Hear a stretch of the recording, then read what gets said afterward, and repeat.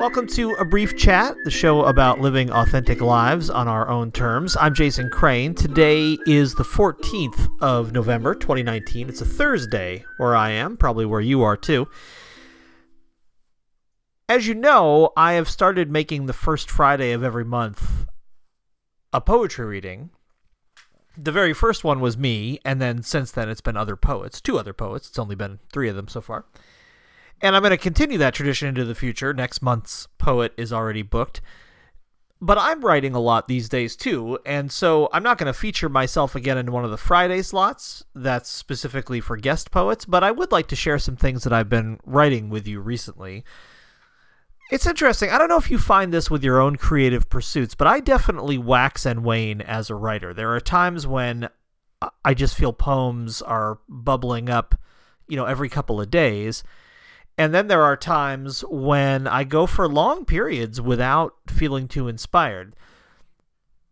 I certainly think the state of my own mental well-being has something to do with that. I also think, though, the amount that I'm reading other poetry certainly, but also just reading in general really makes a difference. So if I'm in a period where I'm watching YouTube videos and TV shows or whatever it might be, and not really picking up a book very often, I think that really makes a difference for how much writing I do. So I have been reading a lot recently, both poetry and other things, and I find that kind of the juices are flowing. So I'm just going to read you a small selection of poems that I've written in the last 2 months, I guess.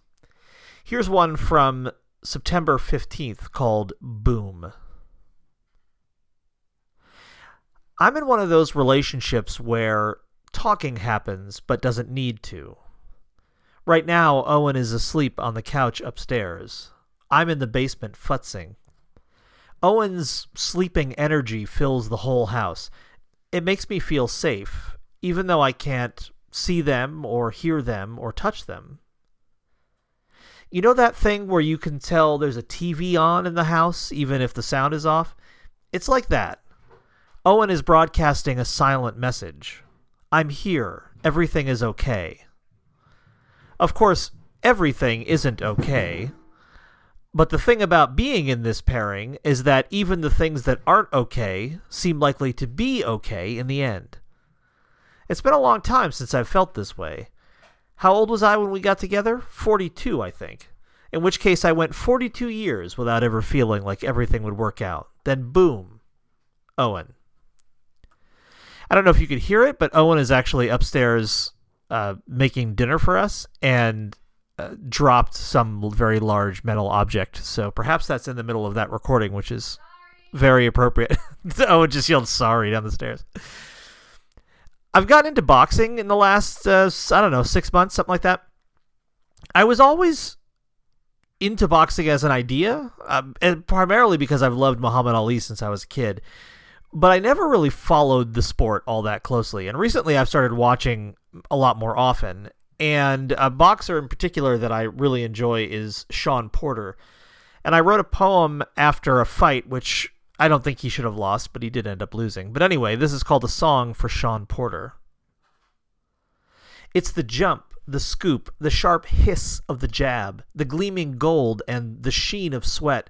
It's the inside dog fight, the outside dance, relentless forward motion, 500 punches, and the crowd is chanting, Porter, Porter. Round 11, massive uppercuts, just missing their targets. He takes one on the chin, hears the count, stays standing, shouts, let's go. Now it's the 12th. Everything is leading to this moment. 3 minutes to decide whose arm is raised and who slips out under the ropes. Porter's right hand is working, but it might be too late. The bell marks the distance. Now we wait. As you know, I work a corporate job that I really don't like, and there are many reasons I don't like it. One of them is that it sometimes causes me to take part in things I feel uncomfortable about. This is a poem about that called Interrogation. The other day at my job, wearing my corporate uniform, the one with the logo on the left breast, I helped, in a small but real way, to send 2 boxes of syringes to Guantanamo. I felt sick to my stomach. What would they be used for?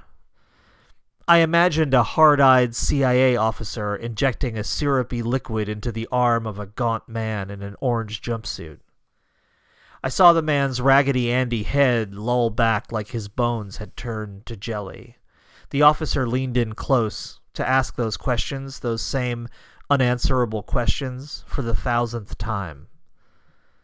Sabotage was the first word that came to mind, standing there, in my corporate uniform, the one with the logo on the left breast.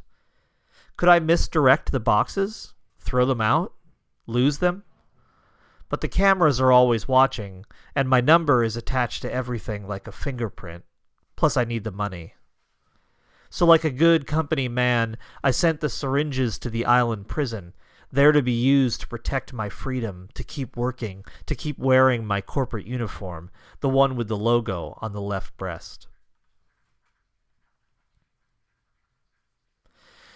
The most recent poet to read in the Friday series was Jessica Smith, and I wrote a poem that, as soon as I finished it, made me think of her. This is called Regarding the Actions of a Poet on a Moonlit Night. She would sneak out at night to water her flowers in the moonlight, to hear the crickets and the wind-ruffled trees, to watch 1,000 moons bloom in the droplets. In the middle of October, we had a friend over. Her name is Courtney, and I was downstairs doing some work while Courtney and Owen were upstairs carving pumpkins. This is a very brief little sketch poem about something I heard. It's called Courtney's Laugh. Courtney's laugh drifts down from the floor above like a shower of ginkgo leaves in an autumn breeze.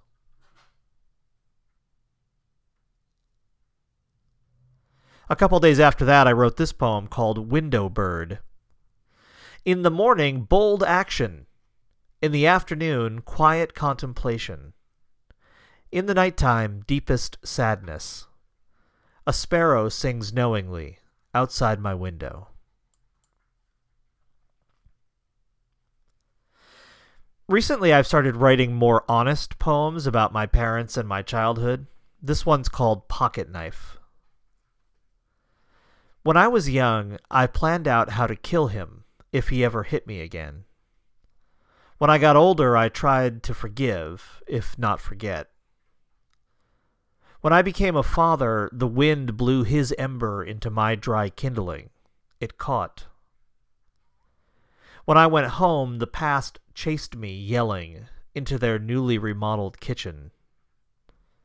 When I drove away, I cut all ties, using the knife I always keep in my pocket.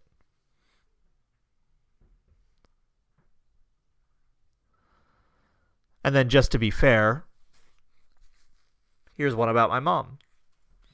It's called Ex Post Facto.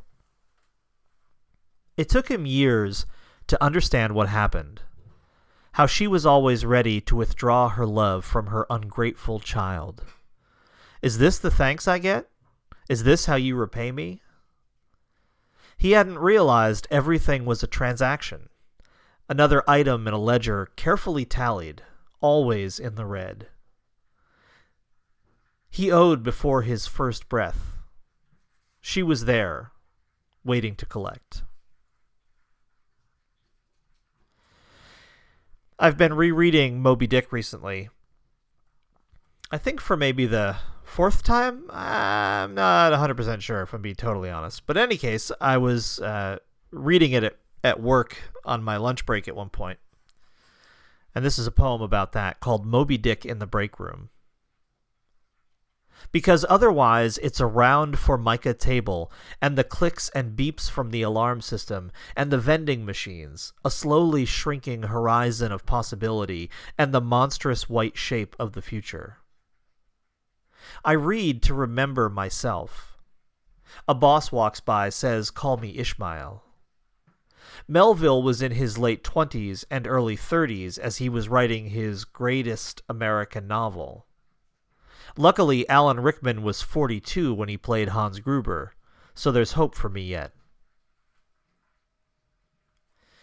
And that's the show. Thanks for letting me indulge myself and hopefully you with a little bit of poetry. You can go to abriefchat.com and hear all of the past episodes of this show and become a supporting member. I also added a new little bit of navigation on the left-hand side of abriefchat.com, which is podcast by category. So you could now select the shows that are just me, the shows that are Owen and me, or the shows that are me and a different guest. So if you want to narrow down your searches, that's a good way to do it. I love you. A better world is possible.